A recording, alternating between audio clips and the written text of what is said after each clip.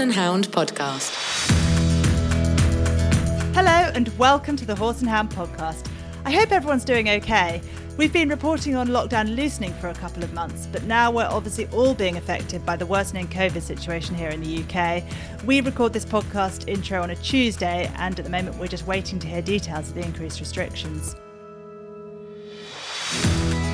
But on a brighter note, this week our guest is the event rider Imogen Murray. She'll be introducing us to her phenomenal 5-star horse, Ivar Gooden. He knows when he's at the big shows. He is at his best at Badminton and Burghley. Anything else is slightly beneath him. I'll also be chatting to our news team about recreational drugs, digital passports and young horse classes. And we'll catch up on the news from the big international horse trials at Burnham Market. Finally, supergroom Alan Davies gives us his expert advice on rugging horses. It's a good topic to discuss. It's one I'm always asked about, how we do it and what we do. You have to cater for each individual horse, what their stabling is like, how much they get turned out. So, screw in your studs and let's get going. Hello and welcome to this week's guest interview. I am Horse Hound's Hannah Lemieux and I'm delighted to be joined by event rider Imogen Murray. Hello Imogen, and thanks for joining us. No problem, and it's always exciting to have a go with something a little bit different. Great. And today you're going to be talking to us about your top 5-star horse, Ivar Gooden, aka Charles, who's featured in this week's Horse and Hound in our Ones to Watch series. So Imogen, just tell us first of all how Ivar Gooden came to be in your yard. So he came to be in my yard in a little bit of a roundabout way, I guess. A really good family friend of ours actually was drinking in the pub with his owners, and she came to me and said she was looking for a horse for herself, just to do like really low level hacking out and like a real pleasure horse. And she said, met this guy in the pub, he said he's got a horse, can you come with me to go and have a look at it? So they got him out the stable and we were like, that is definitely not a horse for you, but he looks really, really smart. So we had a little look at him trot up and down. He was 4 years old. They didn't have anybody to ride him, so I basically said to them, look, if you want anyone to ride him, then give me a call.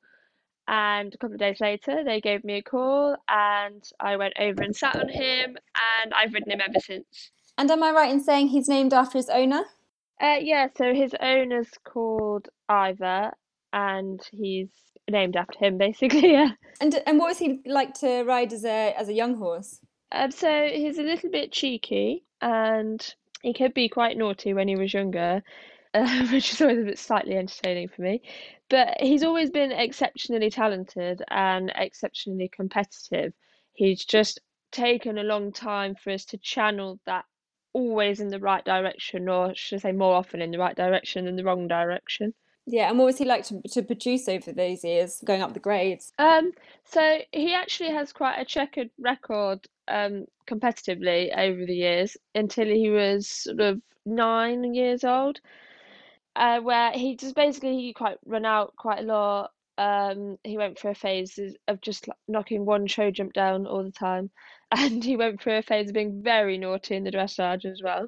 But like I say, from the minute I rode him, I always hoped he would be a really, really good 5-star horse, and he eventually settled down and grew up a little bit, and we channeled him and he learned all the things he needed to learn to be a top horse, and fortunately he's been amazing ever since.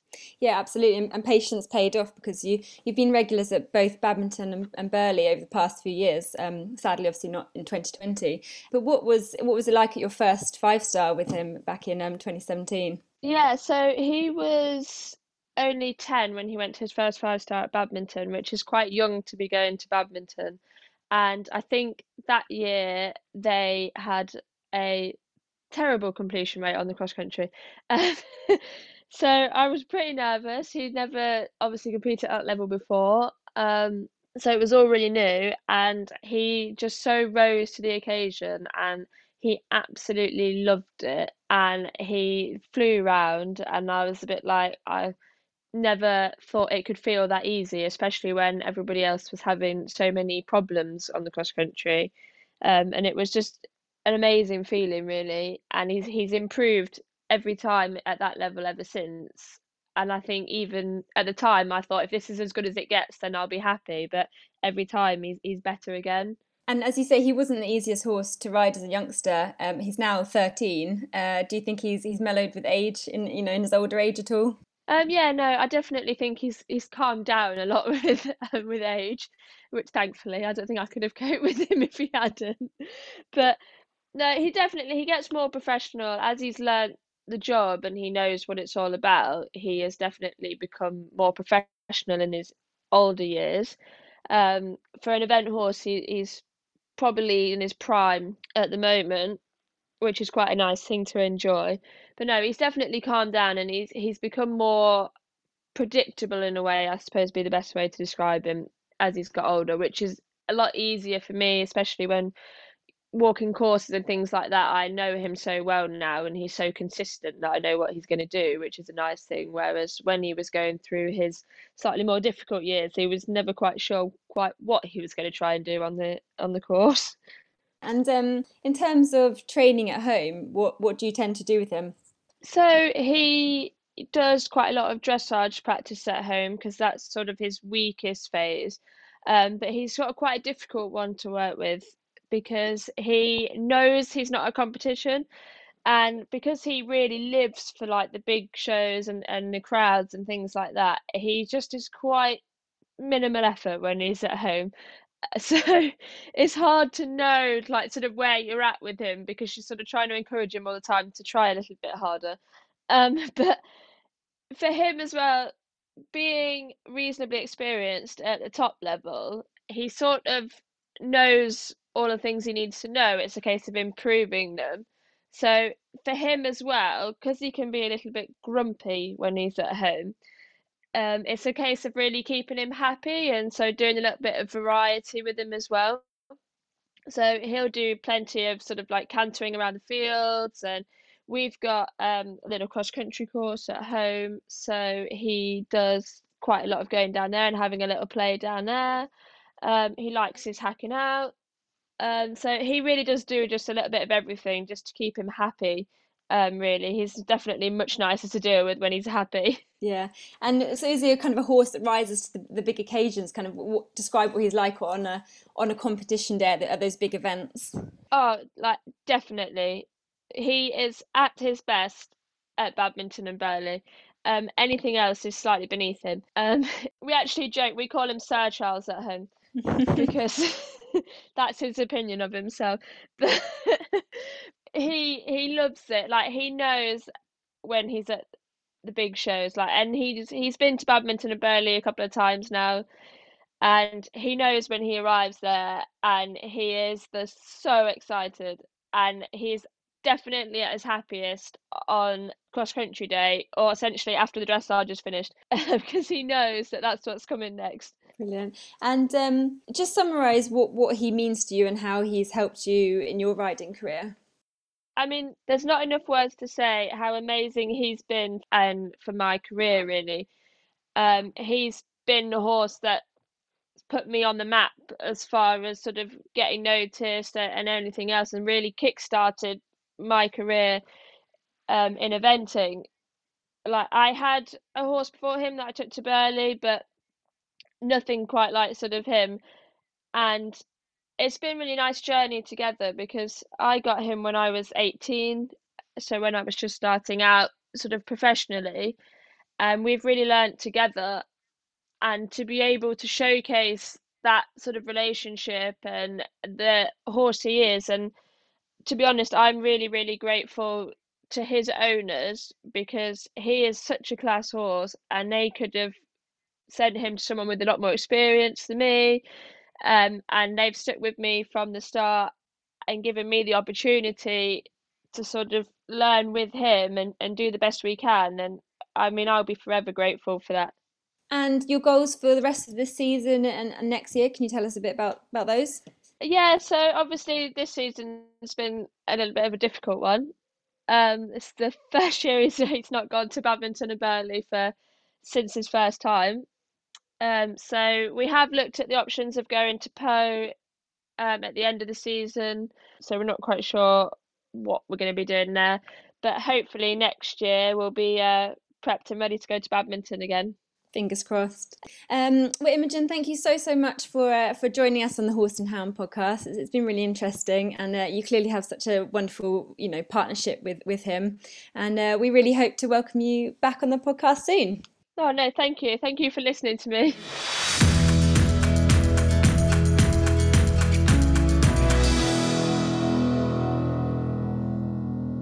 So I'm joined today by 4 of my Horse and Hound colleagues to discuss this week's news. We have our news editor, Eleanor Jones. Hello, Eleanor. Hello. And our senior news writer, Lucy Elder. Hi, Lucy. Hi. And our news writer, Becky Murray. Hi, Becky. Hi, Pippa. Becky, did you say you'd be bathing Shetlands this weekend? I feel like I need to know more about that. That's right. My little miniature Shetlands, Mooty and Poppet, we had some rare sunshine towards the end of September, for which nice change for Scotland. So yes, they got their last bath of the year, much to their disgust. Do you use a hose or a bucket or all of the above? All of the above, and I have to hold on tight to them or I tend to get dragged around with them. I understand that. My mum was telling me how good our Connemara is about being bathed recently. And she was like, oh, he just stands there. Well, I tell you, he doesn't just stand there with me. If I let him go, he goes trotting off around the field. So I feel your pain. Eleanor, you were out at a show last week as well, weren't you? Yeah, and if I ever come on here again and say I'm planning to take both my horses to a show on my own in future, then someone needs to say, no, don't do that. It's not a good idea. Uh-oh, what happened? Oh, they don't even like each other that much at home, but you take them to a show and try and take one away to jump, and the other one gets really cross, and trying to swap them over is always fun. But it was good. One of my mares won her class, so it was all good. Very good. We always like to come home with a rosette. And as well as our news team, I'm also pleased that we've got Catherine Austen here with us. Catherine, you're just in from hunting and probably still in your breeches? No, I'm not actually. I have managed to put a pair of jeans on. I only went for 2 hours this morning, so I was done and dusted by 8:30. Oh, and still at your desk at 9 and ready to record podcast with us. Oh, yes. Excellent. Now, Catherine, you were our woman on the ground at the Barefoot Retreat's Burnham Market last week. It was the biggest horse trials in Britain this year in terms of the fact that it ran the only 4-star long of 2020 in the UK this year. How did it go? What was the atmosphere like?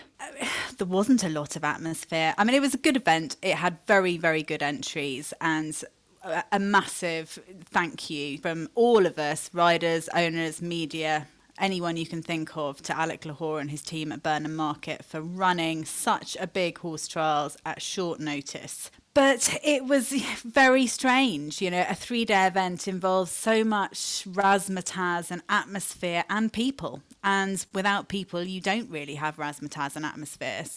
And Norfolk can feel quite empty at the best of times. And a 3-day event behind closed doors in Norfolk did feel quite empty. Yeah, it can be quite bleak standing on that hill at Burnham Market in the spring. I've been to that event a few times, and were a lot of people wearing masks? What was sort of the form on that front? I certainly saw some mask pictures at the trot-ups. Yes, everyone at the trot-up was wearing a mask. Everyone who was in close proximity to anyone else at pinch points, i.e. around the main arena, up on the viewing mount on the top of the cross-country, various places around the stables, there was plenty of mask wearing. I think if people were walking the cross-country course on their own, 100 yards from someone else, they probably took their mask off then, but there was plenty of social distancing and plenty of mask wearing. It sounds like a good common sense approach. And tell us about the big winners. Who were the riders who were on form in that showcase long format class? So Izzy Taylor won Britain's only long format 4-star this year, which is something no one's hopefully ever going to be able to say again. She was riding her own and Mark Sartori's very smart 9-year-old Monkeying Around, who is a horse that he won the 6-year-old World Championship at Le Lion d'Angers 3 years ago, and he's conspicuously talented. He knows he's talented. He knows he's good, and he's not called Monkeying Around for no reason. He has proven to be quite cheeky on occasions, and I've certainly seen him have the odd run-outs, but as he says, he's grown up so much and he's got stronger, and you forget that he's still a young horse because he's done so much, and he aced it. You cannot do any better at any event than to lead from the front and B, stay in the lead after the dressage, through the show jumping and to the end of the cross country. Really impressive result from him. And as you say, he's still a young horse. And then, of course, there was the specific young horse section, the 8 and 9-year-old 4-star short, which is always, obviously it normally runs at Blenheim, but it's always such an exciting section every year. And so many of the winners of that have gone on to be stars of the future. Who caught your eye in that class? Well, Izzy Taylor jolly nearly won that as well. She was in the lead after the first two phases on Camilla Barron's Heartacker, who's an 8-year-old who only started eventing last season. And he was in the lead and going well and going fast across country, and he just ran past a corner. The green mistake for which we can all forgive him. But he was very eye-catching. Yasmin Ingham, young 23-year-old Yasmin Ingham, won the class on a French-bred horse called Banzai du Loire, who is super, really the real deal, has it all, and proved he can gallop as well. She was, inside the time on the cross-country. He was faultless in the show jumping and did a good dressage test with plenty more to come. They're both stars, both Yasmin and that young horse. A horse that I really loved was Sarah Bullamore's Corraway, who is a homebred of hers out of Lily Careen, whom she rode at championship level and 5-star level by Balou de Rouet. And he's cool. He's only 15-2. He's a real sharp, little, cheeky chestnut character who has all the jump in the world. And he might be small, but he's mighty. Great to hear that. And we all love a little horse who's a real pocket rocket. And finally, the winner of the regular 4-star short, that was a pretty special story as well. Yeah, some wonderful Kilner Braddon Evo, who has won so many international competitions with Oliver Townend. I think 8 international wins. A lot of horses would never do 8 international classes in their lives. He won the 4-star short at Burnham Market, and he has won a 4-star short at Burnham Market before. And he was retired immediately after that, which I thought was lovely. He's been a great horse. As Oliver said, he has always batted above himself, really. There are more talented event horses, but very few who will try so hard and who have been so consistent and given so much pleasure to his owner, Sally Ann Eggington. And lovely to see him go out at the top on a win. And he's not a particularly old horse, but obviously the owner and rider thought that was the right thing for him, which is good to see. Thank you, Catherine. It's exciting to hear about that real high-level sport at Burnham Market, and that's such a novelty in this tricky year. Before we move on, I'm going to give a special shout out here to Lucy Elder, because she won the Horse and Hound Staff League on Eventing Manager, which is the app where you can play along. It's a sort of fantasy football style app set up by the data analytics company EquiRatings, and everyone has to choose their team. It was run on the long format class at Burnham Market, and I set up a Horse and Hound Staff League, and Lucy Elder was the winner. So well done, Lucy. Thank you, Pippa. Eleanor, we're coming to you. We have a story in the magazine this week about recreational drug use by riders, not horses, I hasten to add. Can you tell me, what's that story about? Yeah, that would be a completely different story if it was horses. This is the World Anti-Doping Agency, WADA, is changing its stance in reducing suspension for social drug use, and as an Olympic sports body, the FEI has to go with it, and so it also has to reduce sanctions for recreational drug use. And what sort of changes in sanctions are we talking about? So the suspension will be going down from 4 years to 1 to 3 months, and that's if they can prove that the use was out of competition and that they didn't mean to enhance their sport performance. Okay, so that's quite a big difference. What sort of issues are being raised? What's the reaction to that? Do people think it's positive or not so much? No, so the FEI has said it's concerned. Obviously, they need to consider safety of horse and rider because equestrianism is a risk sport, and they believe that this sanction is too low because if you as a rider do an approved drug rehab course, the ban can go down to just 1 month. So, yeah, some quite serious safety concerns. That's interesting and a bit of a worry, but it seems like something that we just have to roll with as part of that wider sort of sporting scene at the moment. Thank you, Eleanor. And coming to you now, Lucy, for a very different story. I feel like we've been so focused on COVID-19 this year that I've forgotten all about Brexit, but of course it hasn't gone away. And you've been investigating some developments around movement of horses across borders. Yes, that's right. And as you said, it is with the strangeness of this year and how odd time feels in general, it is quite... I'd almost forgotten about Brexit too, but it is coming, and there is going to be new requirements to grapple with when the transition period ends at the end of this year. So the new EU animal health law is coming into force in January, and there are a few concerns around what that could mean for moving horses between Britain and EU nations.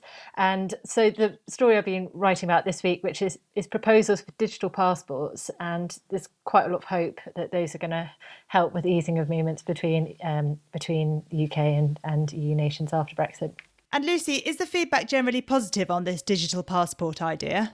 Yes, it is. I spoke to quite a lot of people this week about it because it was the first I'd heard of it when it landed in my inbox last week. And the idea is from the International Horse Sports Confederation, which has representatives from lots of different key players in European and British equestrian sports and beyond.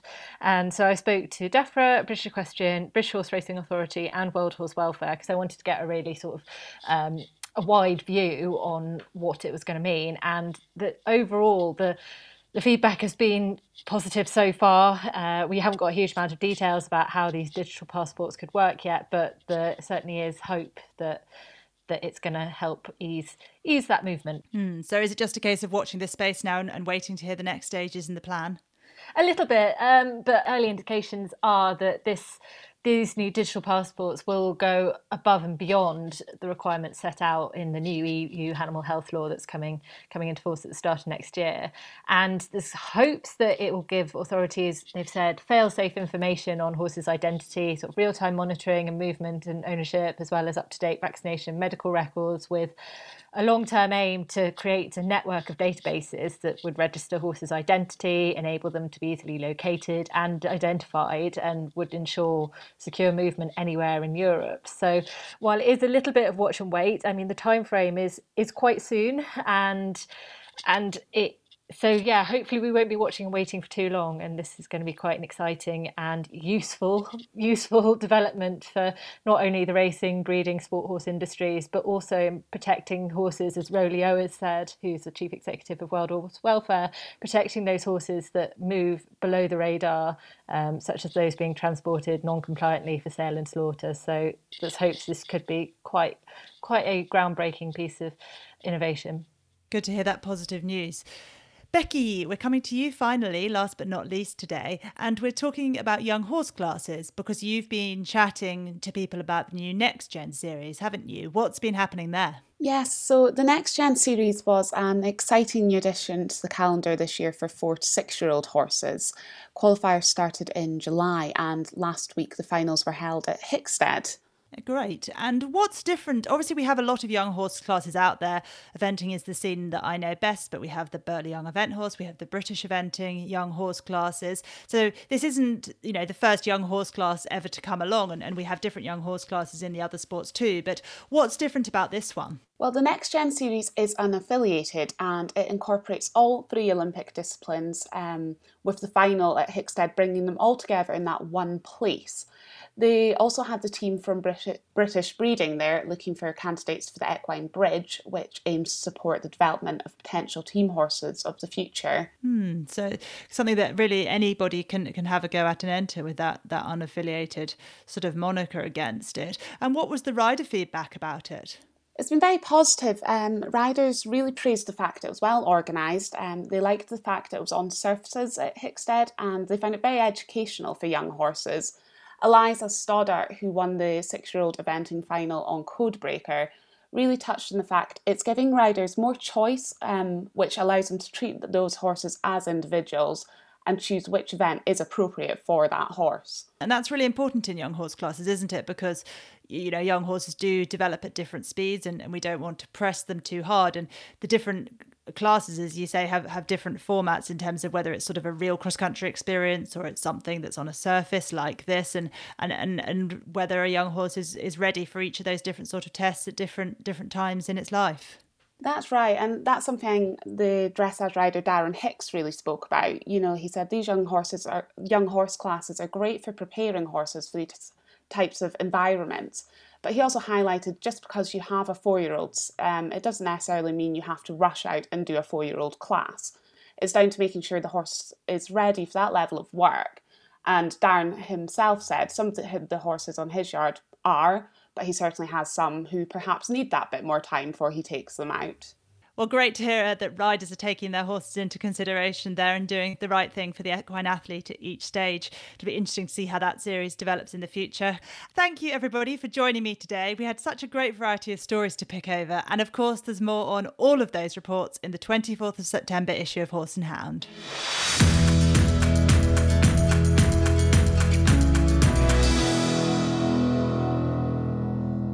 So now we go over to Alan Davies. Alan is a supergroom to Carl Hester and Charlotte Dujardin, so he has so much expertise and he's here to give us some insight. Okay, so this episode, it was suggested I talked about rugging. It's quite a hot topic of conversation. There's so many different types of rugs on the market, and people often ask me what we do and how we rug our horses. And I'm sat here actually next to the field watching my Shetland ponies at the moment, and people often ask me how I rug them for showing. And I mean, the mountain mourners I don't rug in the winter, but in the summer, you know, they have fly rugs and summer sheets. I do love a cotton summer sheet, a nice thin cotton summer sheet which you can wash quickly and easily. It keeps the coats good, it keeps the dust off and everything in the summer, and I tend to use them then in the winter as well underneath all their other rugs. And as to what we do about rugging autumn winter time, it's very much individual horses. I mean, our yard is a very open yard. Carl designed it in a courtyard, didn't want it covered, didn't want an indoor barn. They've got windows at the back of the stable so they get a lot of air. So we do, when they're fully clipped out in the winter, we do have to rug them. So that usually starts sort of, depending if they need clipping for the Nationals in September or not, then it will start September, October. And again, it's on the actual individual horse. Some are hot horses, they don't like too many rugs and they cope really well. Allegro is quite a naturally warm horse. He doesn't like too many rugs, he doesn't like to be too warm. And then Utopia, being a stallion, he's had the most beautiful coat all his career, and quite often I used to put I'm a bit old-fashioned, and I would put a Whitney blanket on in about October to keep his coat right for Olympia. And a couple of times I took him to Olympia not clipped, and just had him in a summer sheet, Whitney blanket and a top rug. Whereas Allegro, you have to clip him right out. He's a very hairy horse, but doesn't like to be too hot, so he can cope with sort of 2 rugs. Freestyle, she's a very hot-blooded young lady, so she doesn't like to have too many rugs on either. So it's sort of, you have to cater for each individual horse, what their stabling is like, how much they get turned out. People often ask me about neck covers. I have to be very careful with neck covers on our horses. Allegro didn't have a neck cover on him when he was competing because he's got such a thin mane. If it got rubbed out, then I'll be in huge trouble if I didn't have plaits all the way down his neck when he was going off to do the World Cup shows. Charlotte's very particular about her turnout.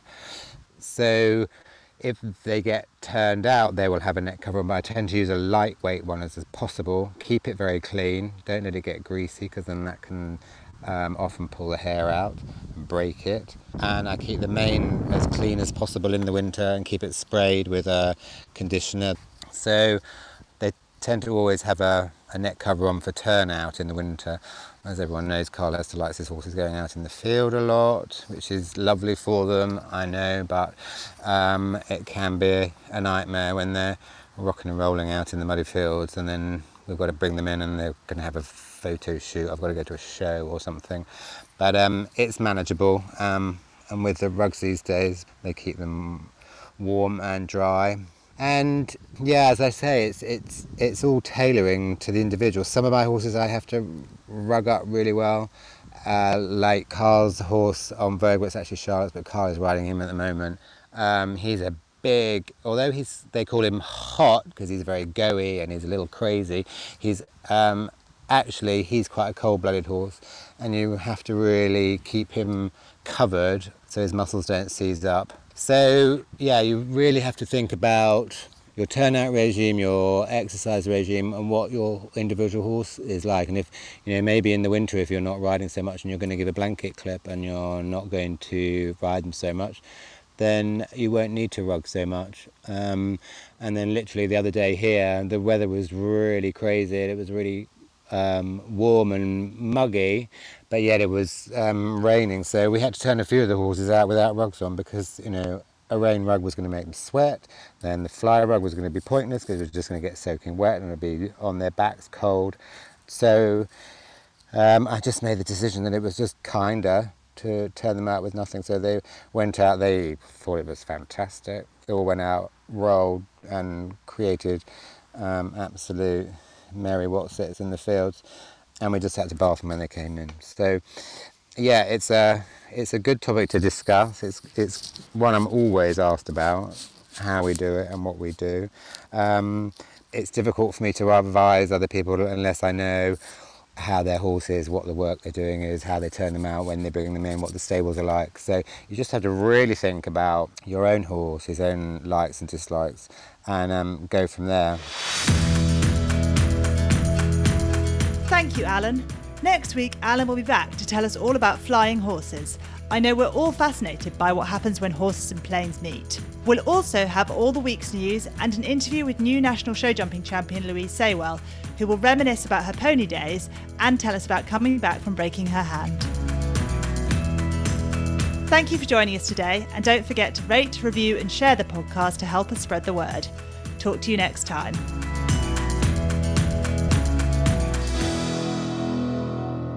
The Horse and Hound Podcast is a Media Cage production.